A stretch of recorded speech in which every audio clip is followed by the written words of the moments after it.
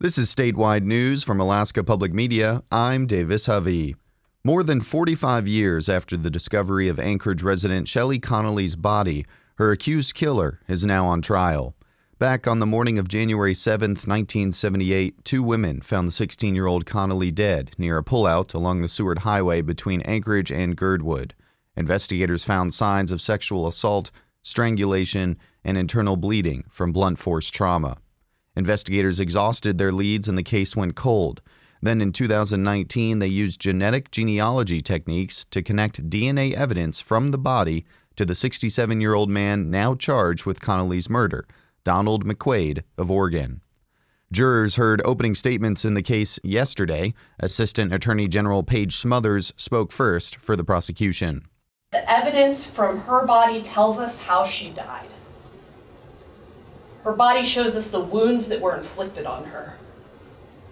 Her body tells us how long she lived after she received those wounds. Her body tells us who inflicted them and how. Kyle Barber with the Public Defender Agency is representing McQuaid. The state's case against Donald McQuaid rests almost entirely on DNA evidence. Right? For them, science is everything, little else matters. DNA does not answer all questions. In fact, it only answers very specific questions, and in this case, it doesn't answer the most important questions. Who was with Shelly Connolly when she actually died and/or was raped and killed? Barber said it might indicate his client had sex with Connolly before she died, but he said investigators also found DNA evidence for potentially two other people on the body.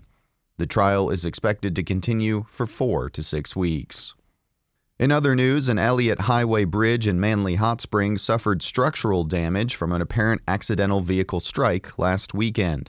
The bridge at Highway Mile 151 spans a slough on the route to the community airport and Tanana River. State Department of Transportation spokesperson John Peralt says a state maintenance crew noticed the damage Monday. There are several bent, broken, or otherwise damaged components of the overhead truss. Peralt says the DOT has temporarily restricted the bridge to 5,000 pounds while the damage impact is assessed. We will be doing our best to keep the community updated and keep the signage at the bridge up to date as far as what the load restrictions will be as we know more.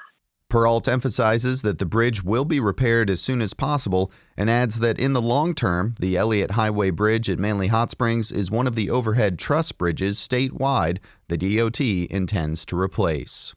This is Alaska Public Media.